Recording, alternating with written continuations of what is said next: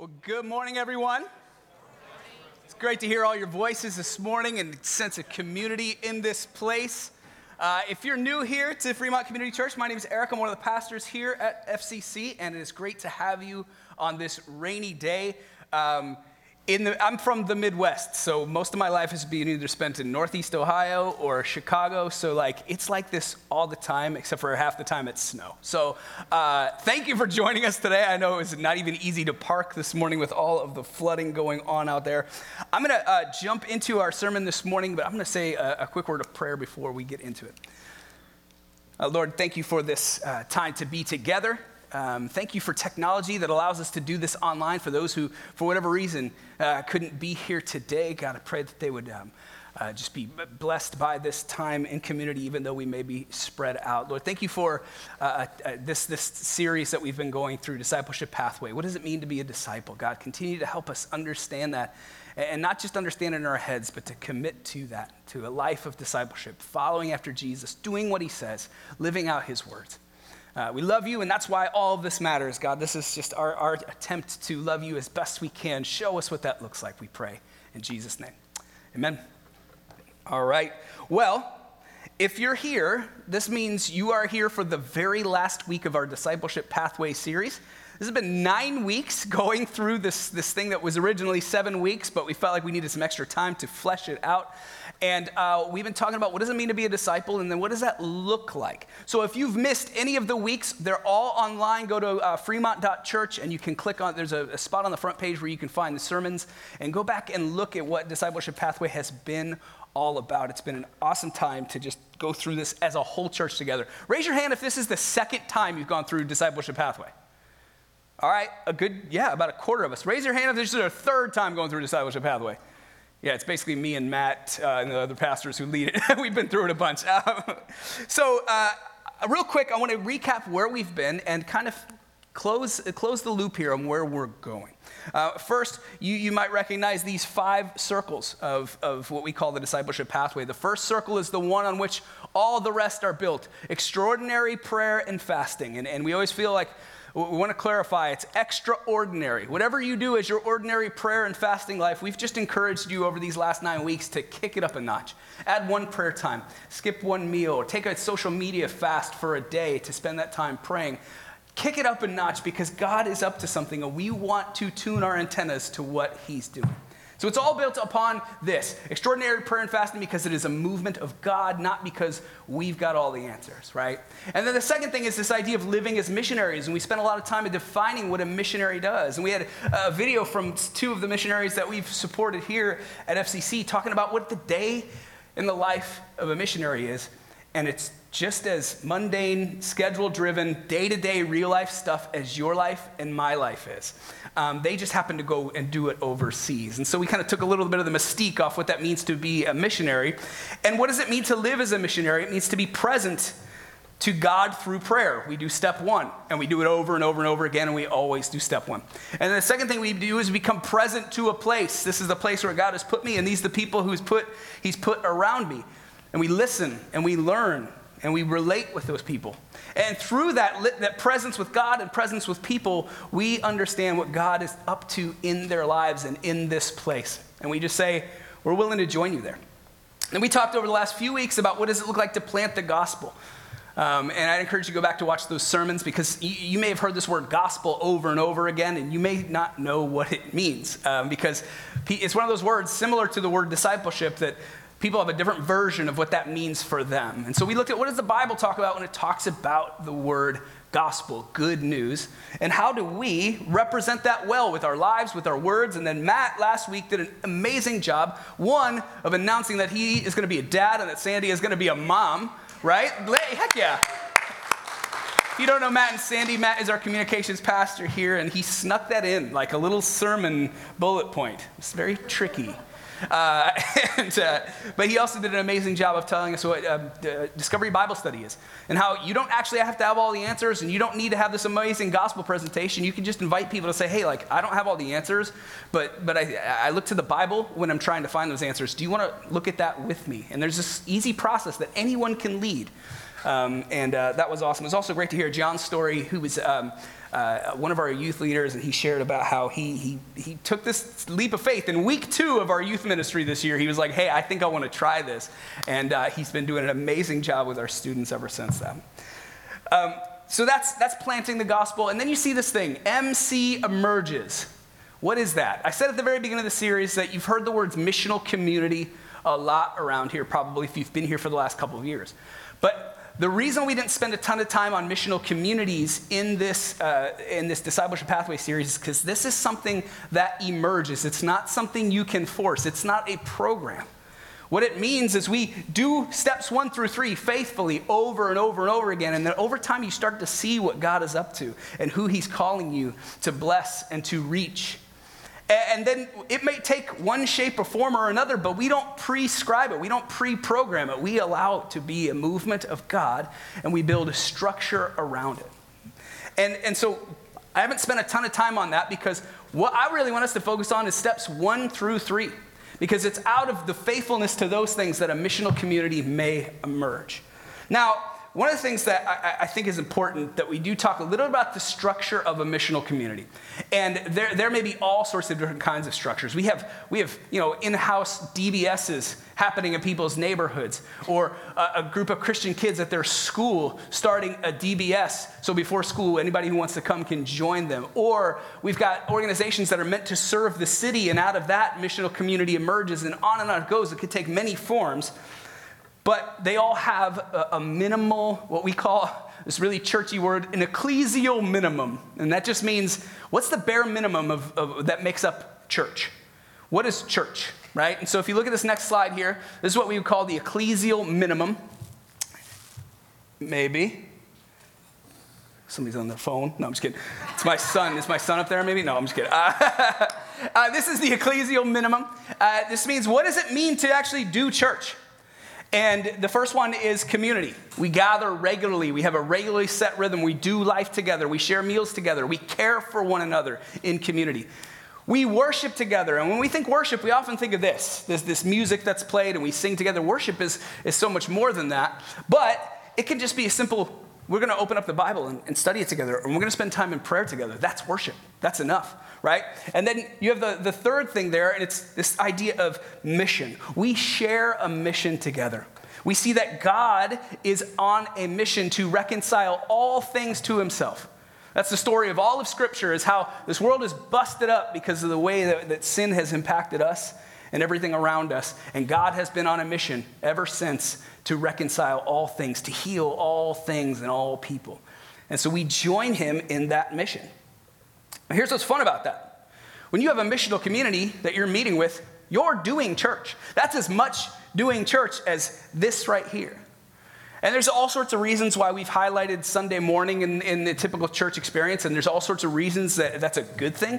But what we're saying as a church as we go through this discipleship pathway is, what if the most important thing that we do as a church doesn't happen on Sunday mornings? What if that's one piece of a much bigger puzzle?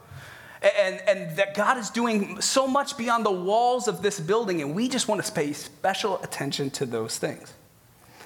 So, you may find yourself in a group of people with a shared mission going, hey, we've got the building blocks for a missional community right here. We've got groups like Compassion Network.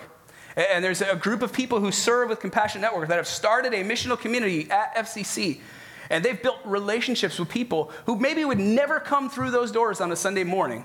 And they're in relationship with those people because we've been able to serve them through Compassion Network. Speaking of Compassion Network, Joyful Bounty is coming up. And we're hoping for good weather at Joyful Bounty and not a flooded parking lot, but we'll figure it out one way or another. But Joyful Bounty is coming up. This is a way that we serve our community, providing meals and gift cards for those in our community who may be going through a tough time financially. And again, every person we serve, we build relationships with. This isn't just some sort of handout thing. This is this is a loving community that we're a part of, and everyone's welcome to participate in that, right? And so if you would like to provide some food, gift cards, and serve with us for Joyful Bounty, see Ruth after the service. It is an awesome time.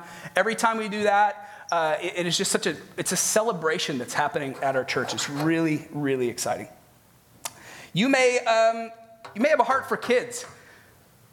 And you may see that we have a preschool here. And the majority of the families that come to our preschool are like, hey, we know you're Christian. We're not Christians, but we really like your school and the vibe that you've got going. We want to sign our kids up. There are people who literally are on our campus every weekday throughout the year who God has just placed in our lap and said, who can you serve? Who can you bless? How can you build relationships with these people? Another plug. Beth, our preschool director, is going to be here after service. She is doing an amazing job with our preschool. She's also leading our Kenya team.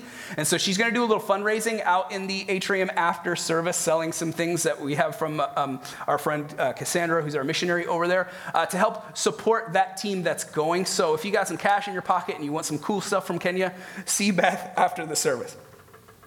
But maybe, you've heard about these two things. We got preschool, there's an opportunity there. We've got Compassion Network, there's an opportunity there. Maybe you're in a life group. And maybe as you look at this, you go, well, we do community, we do worship really well. We nail those things. What might it look like for us to be about mission as well? What would it look like for our life group to take on this kind of missional component? And so I was having a conversation with somebody, and they were talking about, when we're in our life group, we want to do deep Bible study. To invite immature people to that or just to do DBS, it feels like there's going to be a huge gap between them. To which I said, my favorite thing of the week is when our LT, our leadership team, gets together for a Discovery Bible study, and how often we go, I don't know what this verse means. Like, it doesn't matter how long we've been studying the Bible. We can have deep conversations with people all over the spectrum of faith, and you're going to be fed by it, and so are they, right? And the second thing I would say to that is the deep things of Scripture are not about special knowledge that you get when you're a Christian for a certain amount of time with a certain amount of study. The deep things of Scripture are about commitment, doing what the Bible says. That's ultimately what matters the most, right? The other thing that I was talking about with this conversation was this idea that we just need a place for us. We need a place for community. And they're talking about, maybe some of the elderly folks in the church that are like, we just need a place where we're cared for. And my point to that is yes, absolutely, and we need that. And also, how many people in Fremont are in that same demographic, facing the same challenges and needing the same kind of community, right? And so what if our life group is on mission just because we have an open chair at every meeting and we're praying for who in our community needs to be a part of our community? You see, missional communities can take shape in many different forms, but they all have these three ingredients in them: community, worship, and a sense of shared mission. Now, those will all take shape in many different ways, but they're going to have those ingredients. And here's the thing I want you to know. At the end of the service today, we're actually going to do something I'm really excited about. We're going to ask people to commit. We've got a missionary commitment that I'm going to read out to you. If you say, I've been following along this whole series, and I want to try this. I want to say I'm in with FCC on this whole missionary thing. I love that. But what we commit to you is not to say, hey, good luck, figure it out. It's to say, hey, you're going to be hooked up with a coach who's going to check in with you regularly, see how you're doing, praying with you and for you, coaching you, giving tips on where to go from there. And I'll talk more about that in a minute. But this whole idea of the missional community thing emerging is not something that you have to figure out today to say, I'm all in with this. It's something that God is going to reveal to you along the way as you're faithful with steps 1 through 3. Okay. I want to share a short verse, the shortest verse. We've had some long passages in the discipleship pathway, haven't we? I think we had one that was a whole chapter of Acts that was 46 verses, and people were like, okay, we get it already. This one's short, all right? I'll make it nice and short and sweet for you, but it's such a powerful verse. A lot is packed in to 2 quick sentences. This is 2 Timothy chapter 2, verse 1 and 2. This is the Apostle Paul writing to Timothy, someone that he has been discipling. He says, you then, my son, he considers Timothy to be his spiritual son. The relationship there of discipleship is one of family. As disciples of Jesus, we're family together. He says, you then, my son, be strong in the grace that is in Christ Jesus. Listen to this sentence coming next. And the things you have heard me say in the presence of many witnesses, entrust to reliable people who will also be qualified to teach others. This is how discipleship works. It happens in familial relationships. We are brothers, sisters, spiritual parents, aunts, uncles, etc. to each other. and we pass on what we've learned to other people. If you take a quick look at the verse, real quick, guess, there's some wrong answers, but there's not a lot of wrong answers. But guess really quickly, how many generations of faith is the author talking about here in just one verse? Shout it out. All of them. Well, yeah, eventually. But just in this verse. 2? 3? Many. Nailed it. Winner. I'm going to say 4. All right? And here's why. It starts with Paul, because he's the one speaking. Paul had this crazy experience where he encountered Jesus, right? So there's one generation of faith that started with Paul. He directly heard from God.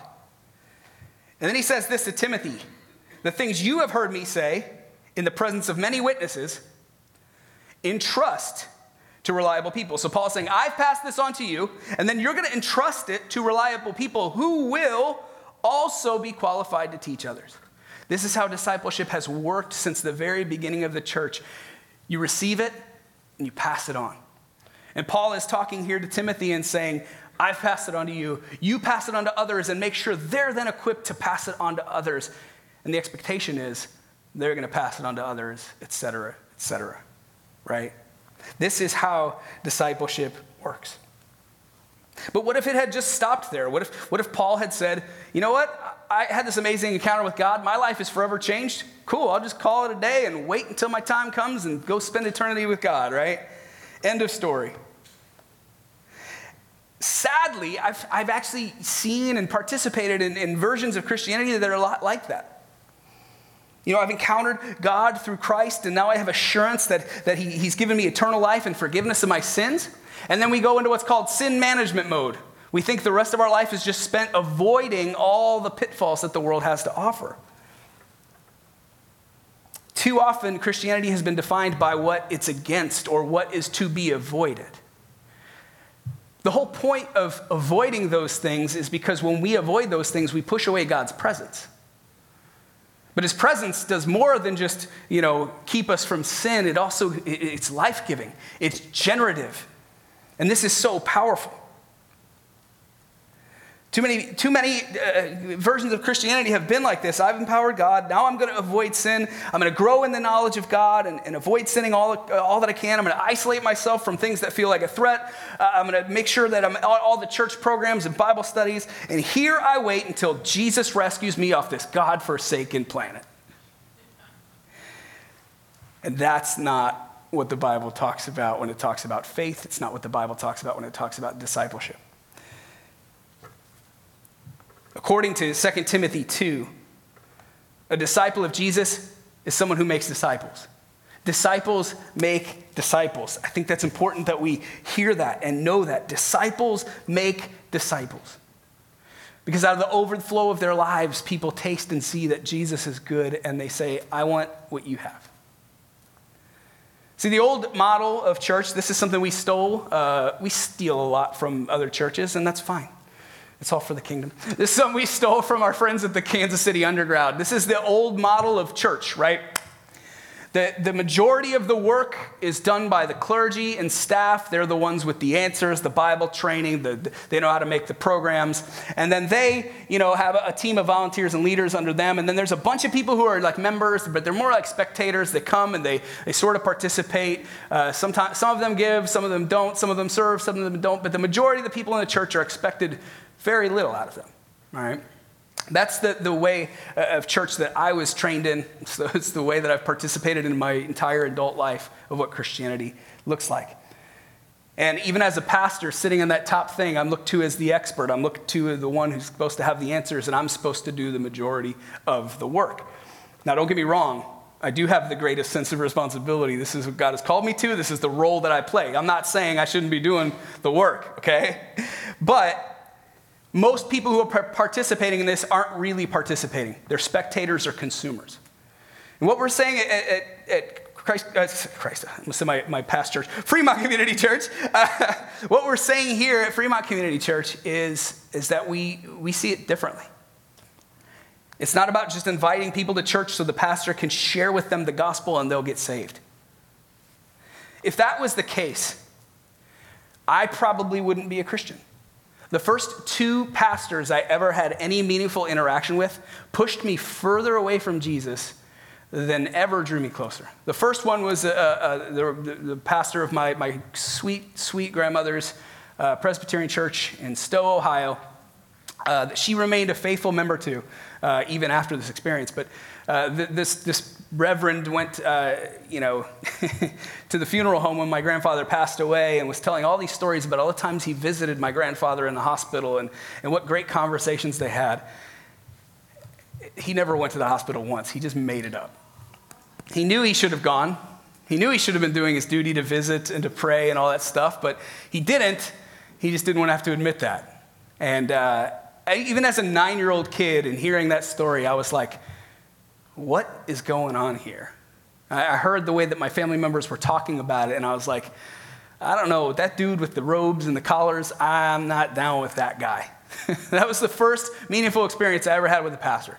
The second one was at a church that, strangely enough, comes full circle in my life because it has profoundly impactful on somebody else in my life. But it was another pastor who, was the pastor of a church where my dad started. He started going to a divorce care group there. We've got an amazing divorce care ministry here at FCC because we want to serve anybody who's going through that hard situation. My dad started going there, and he found a lot of value in it. And then he started making my brother and I go to the kids' version of this, which I didn't want to be at. And then he started making us go to the youth group that I definitely didn't want to be at. And then he started making us go on Sunday mornings, and I didn't want to be there either. And I remember having conversations with this pastor because my life was a mess. I was a fool. I was running far away from God. The conversations I had with this pastor, they were just so, like the person he was on stage and then the person he was in a one-on-one conversation were so not the same. And I don't know about you guys. I have what I think to be a powerful BS meter, and it was just woo, woo. I was like, nope, I don't think you're genuine, man. I don't think who you are at home or when you're driving in your car or whatever is the same person that you are when you're on the stage. I think you're playing a part. Now, maybe that's fair or not, but that's how I felt. And I wanted nothing to do with the Jesus that he was talking about. I bring those stories up to say, if it were just up to pastors to be the ones who present the gospel, to be the ones who reach out into the community, most people are never going to encounter Jesus. Most people in Fremont are not going to meet me or one of the 30 plus other lead pastors in this area. My story is actually one that was totally different, and it fits very well in with this discipleship pathway. My story is a story of growing up in a home of pretty dysfunctional home, very few interactions with church, but the ones I had were negative. Somehow, through all of that, my brother encountered Jesus in a powerful way.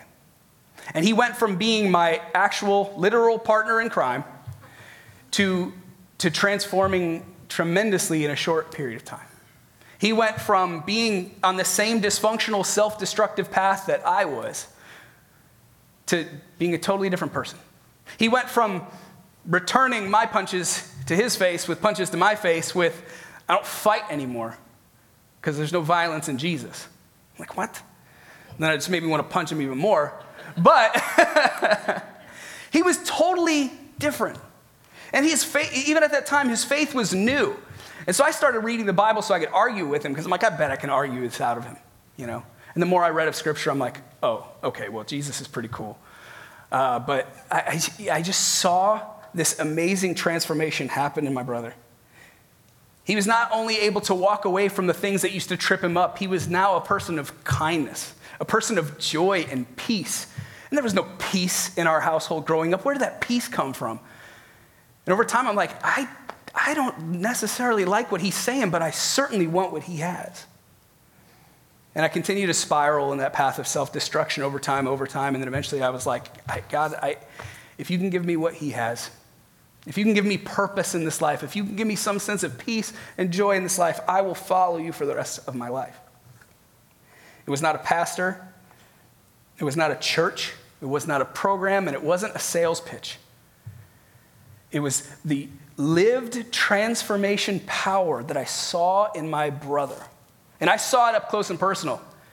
We shared a tight quarters in a bathroom, all right? I saw the transformation happen, and I said, there's something real to this. There's some power to this that I can't muster up in and of myself. But my story is not unique. 32% of the people in Fremont say that religion plays an important role in their lives. The vast majority of those people are committed Catholic and Protestant Christians who are probably in a church building or watching church online somewhere here in Fremont right now. What about the rest? What about that 68%? They're not looking for a church, most of them at least.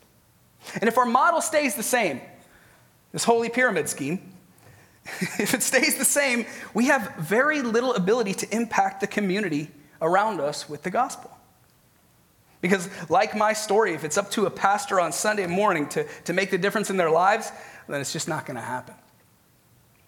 So this is why we've decided we want to visually shift what our model looks like. And this is what the FCC model looks like. We still have a pyramid. We just turn it sideways because it's not about hierarchy. It's not about up and down. It's about in to out, right?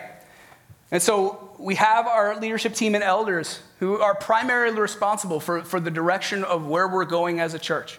We still bear the burden of doing that. That is our role and our role alone. And it is a joy. And then it's our job to equip people. The Bible says the role of leaders in the church is to equip the saints. Saints not like St. Paul, St. Peter. That's a term that the Bible uses for Christians. Equip the saints to do the work of the ministry. And so we pour into trainers and coaches who then pour into others who say, yep, my life has been dramatically changed by Jesus, and now I want in. I want to join him in the work that he's doing. And this is what we call ordinary missionaries. It's not spectacular. It's found in the everyday, mundane things of life that we say, I'm going to be faithful to Jesus. I'm looking for who I can bless. I'm open to the conversations that are going to come. And then from there, you see these little pockets, right? Those ordinary missionaries, are partnered up with other people who are going into these different spheres of life, whether it be Compassion Network or a missional community to our preschool or to your baseball team or to your neighborhood, whatever that looks like. We're out there, all of us as ordinary missionaries, seeing what God is doing and watching him transform lives. Reaching the people that will never come to this place on Sunday morning. Taking church outside the walls of this church and bringing church to those who can't or won't come through those doors. That's the model that we look to. And why? Why do we do that? Well, if you look at this next slide, there's 3 verses. We're not going to read them all, but I would encourage you, look these up on your own. These verses talk about a concept called the priesthood of all believers. The priesthood of all believers. In some church structures, there's very, very specific and dominant hierarchy, right? You've got a pope and you've got archbishops and cardinals and, you've got that type of thing. The Bible tells a story of what's called a priesthood of all believers, meaning every one of us shares the responsibilities of the priesthood. Every person who's a disciple of Jesus is also a minister of the gospel. This is God's vision, that we all take responsibility for not only our discipleship, but the discipleship of others. This is biblical. The early church, they had no building and they had no formal hierarchy like that. Where did they meet? They met in people's homes. Or when they were really persecuted, they met underground, literally in the catacombs. They found wherever they could meet. But they didn't have this building that they would come to every week. They met around a table. And there was always an open seat at the table. If you read through the book of Acts, you just see more and more people invited to the table. People that before would never have been considered to be a part of the family of God. The church is challenged by the Holy Spirit to say, nope, they're welcome too. Make seats at the table for them. And so if we can go back real quick to that sideways pyramid scheme, that's what I think about this. Every one of us goes to a table, and there's seats at the table for anyone to come and join if they want to. Even the people you least expect are welcome around these tables. The last thing I want to share about the why behind all of this, the why. Why would we change what used to work, what feels familiar, what feels comfortable, which feels like it meets my preferences. Is this what I like about church? Why? My heart as a pastor is this. It is when we fully engage what God is up to in the world that we fully feel most alive. If I didn't think that this was what was absolutely best for us as followers of Jesus, if I didn't believe that this brings excitement to your faith in ways that you couldn't otherwise. I was thinking about it this way this morning because we're in San Francisco Giants country. Oh, I got a yes and a boo. Dang. All right, we'll fight after church. Okay. This is the way I think about it. We had something really good, right? There was a point in his career where Barry Bonds was really good at baseball. 40 homers, 40 stolen bases. He was a surefire Hall of Famer. Then he took some magic substances. His head grew a few inches. His body grew. And then he became the greatest hitter in the history of baseball, right? Launching 70-plus home runs, breaking all of the records. Okay, this is what we're talking about here. With church, in the old model, we did have something really good, and it worked, and it actually reached a lot of people because the context was different. The majority culture was a Christian culture, right? Most people had some Christian background. There was some familiarity and at least a little bit of expectation that you might go to church. So that model worked, and it was absolutely transformational for people.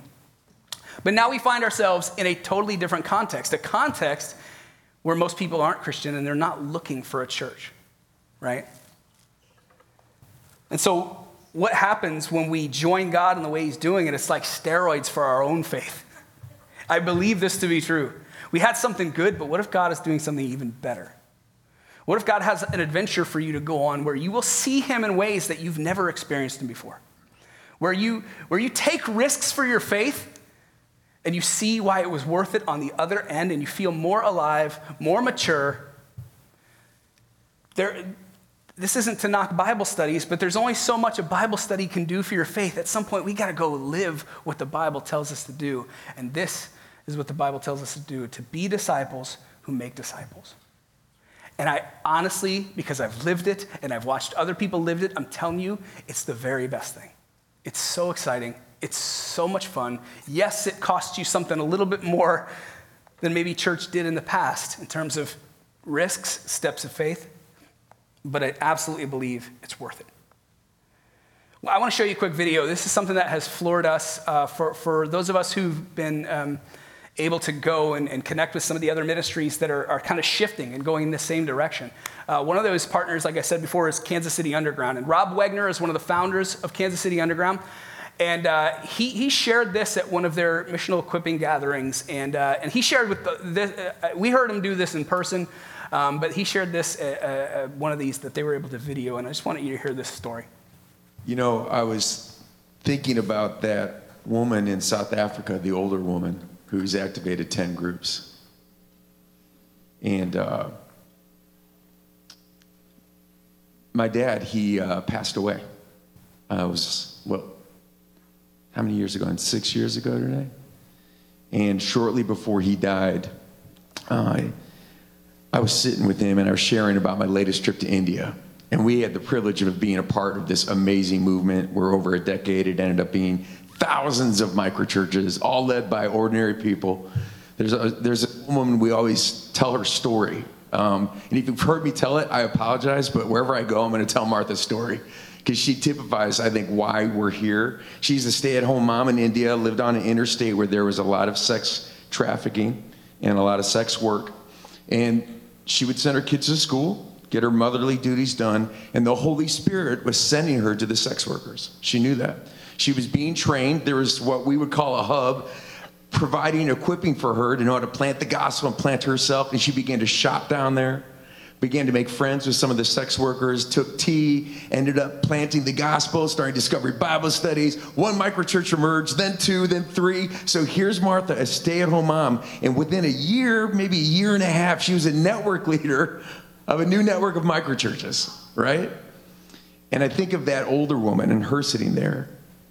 And now she's looking at this multi-generational, all these people discovering Jesus. And now my dad shortly before he died, I was telling him some stories from India, and he looked at me and he said, "Son, I think I missed it."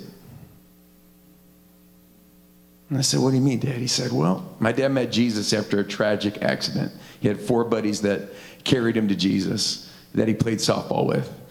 And he said, I did everything I was asked to do. I was a Sunday school teacher.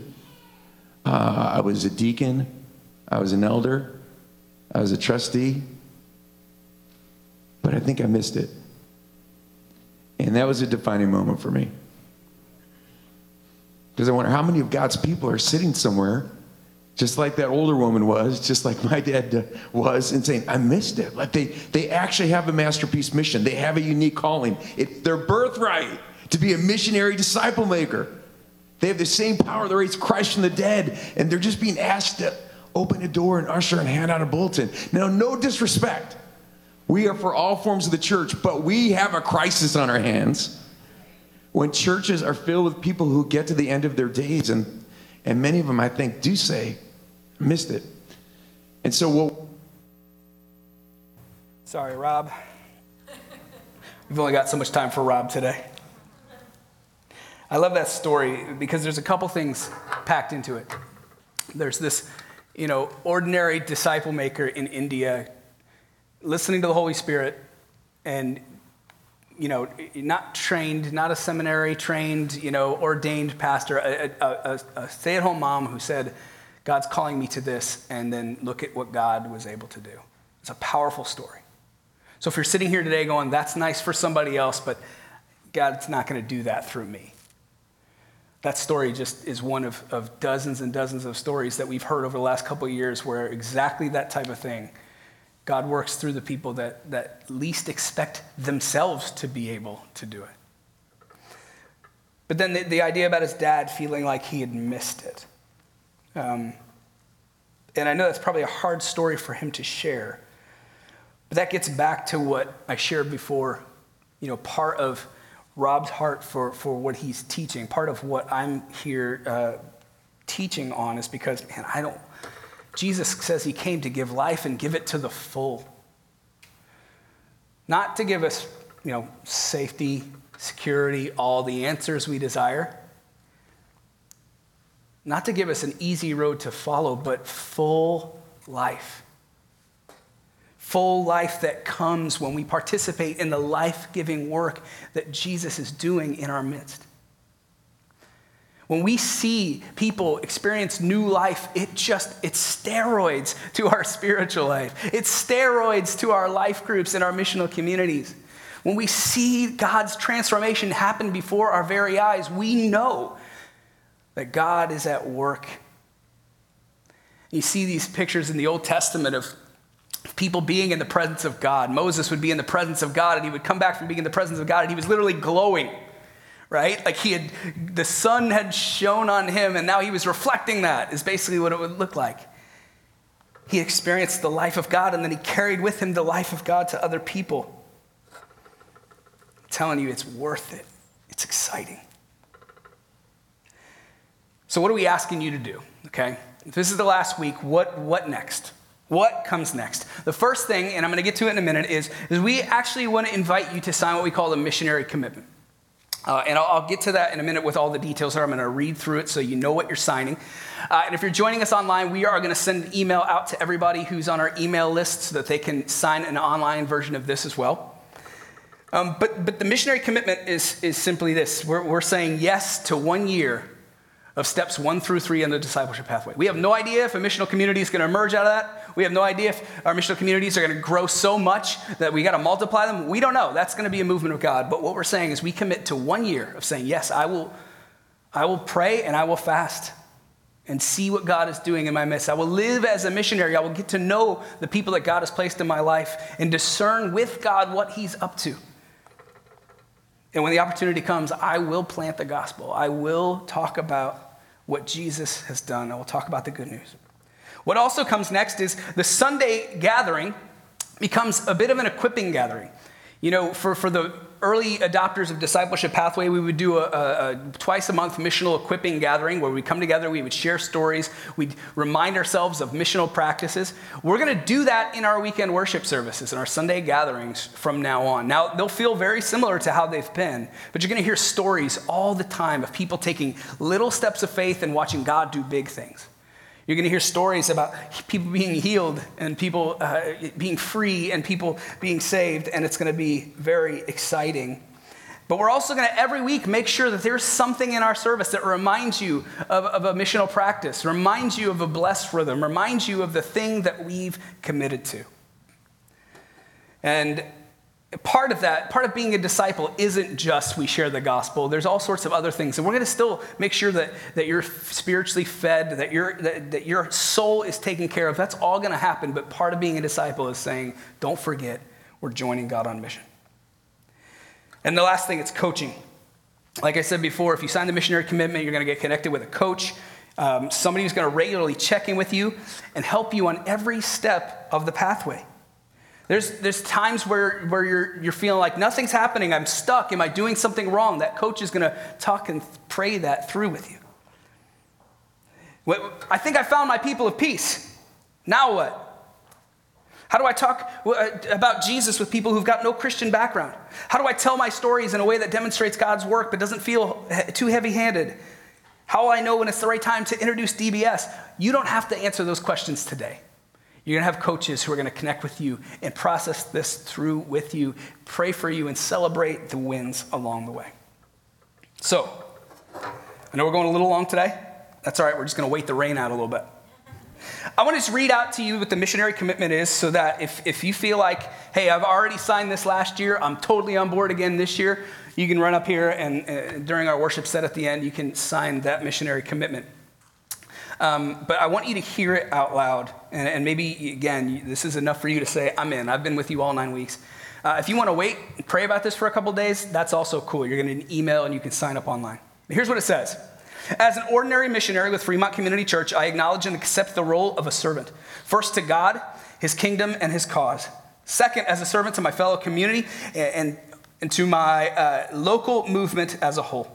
And third, to the people under the care of the missional community I will lead or to which I am or will be associated. I therefore willingly commit myself to the items in this missionary commitment. I realize that I may fail at times to fully keep these commitments, but I think it's important that I purpose in my heart and confirm publicly my desire to keep these commitments as God enables me. Spiritual commitment. I endorse wholeheartedly and without reservation the beliefs of Fremont Community Church. And those are pretty open, I'll say that. We believe that Christians can come from any denomination, and there's movements of Christianity all over the place. But if you go to our website and you read our beliefs, you're going to find things that pretty much all Christians agree on, okay? So I endorse wholeheartedly the beliefs. I will continue to cultivate a vital spiritual life by maintaining a daily prayer life, by spending regular time in God's Word, by maintaining active involvement in Christian community, including regular participation in the missional equipping gathering I am a part of, which is our Sunday programs, our Sunday worship time, responding obediently to God's discipline in my life, and purpose to discover, develop, and use my spiritual gifts for the kingdom. I will lead a moral life consistent with the character standards for elders set out in Scripture. If every member of this church is on mission, is a minister of the gospel, then we hold ourselves to a high standard. If I have a serious moral lapse, I will promptly bring this to the attention of the governing elders to whom I am accountable. I will cooperate with their counsel about how this problem may affect my ministry role. I also commit not to willfully break the law without the support of those in leadership over me. That's a fun one. We didn't say you can't ever break the law. There's maybe a time where it's necessary to break the law, right? I'm just kidding. I will maintain a healthy family life, and if single, a healthy relational life. If my family or relational life is experiencing serious problems, I will promptly bring this to the attention of someone in leadership over me, and I will cooperate with their judgment about how this problem may affect my ministry role. Missional community. I will regularly participate and serve in ministry at the missional community level. For us right now, that's steps 1 through 3. That you may not have a formal missional community yet. That's okay. I agreed to never exploit or use FCC, other missionaries, or my missional community for my own personal, financial, or emotional gain. I agree to serve them as best I can, placing their needs above my own. I will forgive those who wrong me, and I will not tolerate an attitude of bitterness or strife within my own heart. I purpose to conduct myself with humility, compassion, and forbearance toward my brothers and sisters in Christ. As God convicts me to do so, I will seek forgiveness from those whom I have wronged. Lastly, I will be a loyal supporter of the leadership of my local movement at Fremont Community Church. I will be an active advocate of our corporate vision to see missional communities emerge. I will accept my responsibility of serving and consistently attend training and engage coaching. I agree also, when called upon, to offer my voice in helping to make decisions, guiding FCC with wisdom and fairness. As God has blessed me, I will be consistent and generous financial supporter of FCC and its ministries, trusting that FCC and its leaders will widely use these resources to bless others.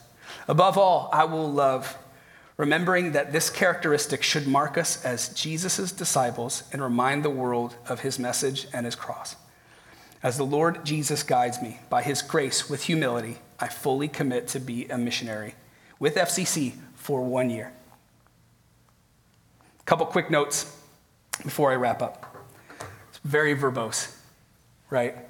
But essentially what you're committing to is saying, I'm going to do my best to follow Jesus and be consistent in my spiritual life. I'm going to do my best to serve others and be faithful to the missionary practices that we've talked about in the discipleship pathway. And I'm committed to joining others at Fremont Community Church to support and participate in this mission together. And so, like I said earlier, if you're like, yep, no need to say more, I'm in, awesome. During this next worship set, get up wherever you want, and you can just sign your name and put your email on there. We'll make sure you get you on our discipleship pathway email address. Our ordinary missionaries email list. The other thing that I want to say about that before we close is that all of our elders and our staff are in this with you. When we signed this missionary commitment, it's not something that we don't take seriously ourselves. We seek to live this out, and we're just saying, hey, this is what we feel like God is doing in our midst, and it's really exciting, and we want you to join us, and we want you to experience it. Third thing, if you've gone through Discipleship Pathway, this is our new membership class. Now, it won't always be 9 weeks, okay? But you guys got the special 9-week version of it in service. If you're not already a member of Fremont Community Church, but you want to become a member, you just checked the biggest box there is by going through the discipleship pathway. Because we believe at FCC, we've set a goal that every member of FCC says, I am a missionary. That's what we want. We want every member of FCC to say, that's me. I am on mission with God. I'm not just here to participate or to consume. I'm here to join. I'm here to be on mission. Okay. One last thing that I'm really excited about. If we can see this last slide here. Missional prayer walks. Last year, we set a goal after our first discipleship pathway that we wanted to have 500 prayer walks happen. 500 prayer walks by FCC members in 2022. And we did more than 500 prayer walks, which is awesome. But now, many more people have gone through Discipleship Pathway. And you know that extraordinary prayer and fasting and prayer walks is such a key component to it. So we've set a goal for the rest of the year, the rest of 2023. We got 10 already. We've got more than that. I just haven't reported mine, and I'm sure a couple other people haven't reported theirs. But if you're in this with us, we want you to you're going to get a regular email that allows you to record your prayer walks, and you can just go to our website, click here to enter your weekly prayer walks. We do this for a reason. One, just as an accountability measure. Like, are we actually doing what we've set out to do, what we've committed to do? And two, because that's something to celebrate. Why? Because every single prayer walk we do is a space that we make for Jesus to move, to do something new. So, let's see that by December 31st of 2023, let's have way more than 1,000. All right, that's just a baseline. Let's knock that out of the water. Why do we prayer walk? Because this has to be a movement of God. By signing this commitment and saying, yes, I'm on board, and yes, I'll be praying and prayer walking and fasting, you're not saying, yes, I've arrived. I'm the kind of disciple that Jesus has been looking for. You're saying that no matter how long you've been a follower of Jesus, no matter how much Bible you know, no matter what you think of yourself, Nothing is impossible for God. You're saying, yes, God, I believe that you can do anything. Even though I'm scared, even though I don't know where all of this is going, even though I can't see 5 steps ahead down the road, I believe that you're at work. I believe that you're bringing healing. I know you've done it for me. I see it happening in other people, and I don't think you're stopping there. I believe you can work through me, even in my shortcomings, and I want to join you on this life-giving work that you're doing. I close with this. Think of my brother. He didn't have all the answers. He was brand new to his faith. He didn't understand a lot about the Bible. And he's probably changed his mind about how he even reads the Bible over these decades since. But his excitement over what God was doing in his life and the change that it made in his life, it made him say, it can't stop with me. And it spread from there. And like Paul to Timothy, my brother's name is Paul, so that's kind of fitting. It went to the next person who said, it can't just stop there. And it went to the next person and said, it can't stop there. And on it goes. I don't want to miss that. And I don't think you want to miss that either. I think God is on the move and exciting things are happening. And I just want to say, yes, Lord. Yes, I'm open to it. So let's pray. Lord, we give you this morning. Forgive me for speaking for so long. So much to pack in this closing of this very important series. And so, God, I just pray that you would be speaking to us by your Spirit. Lord, I pray for those of us who say, FCC is my home church. God, what are you doing here? Why are things changing? What are you up to? God, I pray that we wouldn't need all the answers to take action, but instead we would say, if Jesus is in this, then it's going to go somewhere really, really good. Lord, I truly believe that we experience real life when we join you. Jesus, you said it's the ones who hear these words of mine and put it into practice. Even when the waves come and the rain blows and beats against the house, that foundation will stand. God, help us not just to be hearers of your word, but doers of your word, that we would live it out. That everywhere we go, we would bless people. That they would see our presence as a blessing.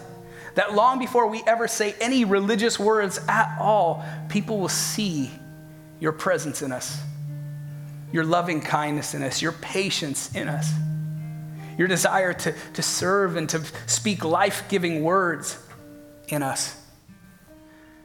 I pray that as we seek to follow you and follow in your footsteps, that people would see what Jesus truly looks like in us as much as humanly possible. And as we commit to you today, God, and to each other in this community, we say, have your way, God. I know it's possible with me. And at best, that's pretty good.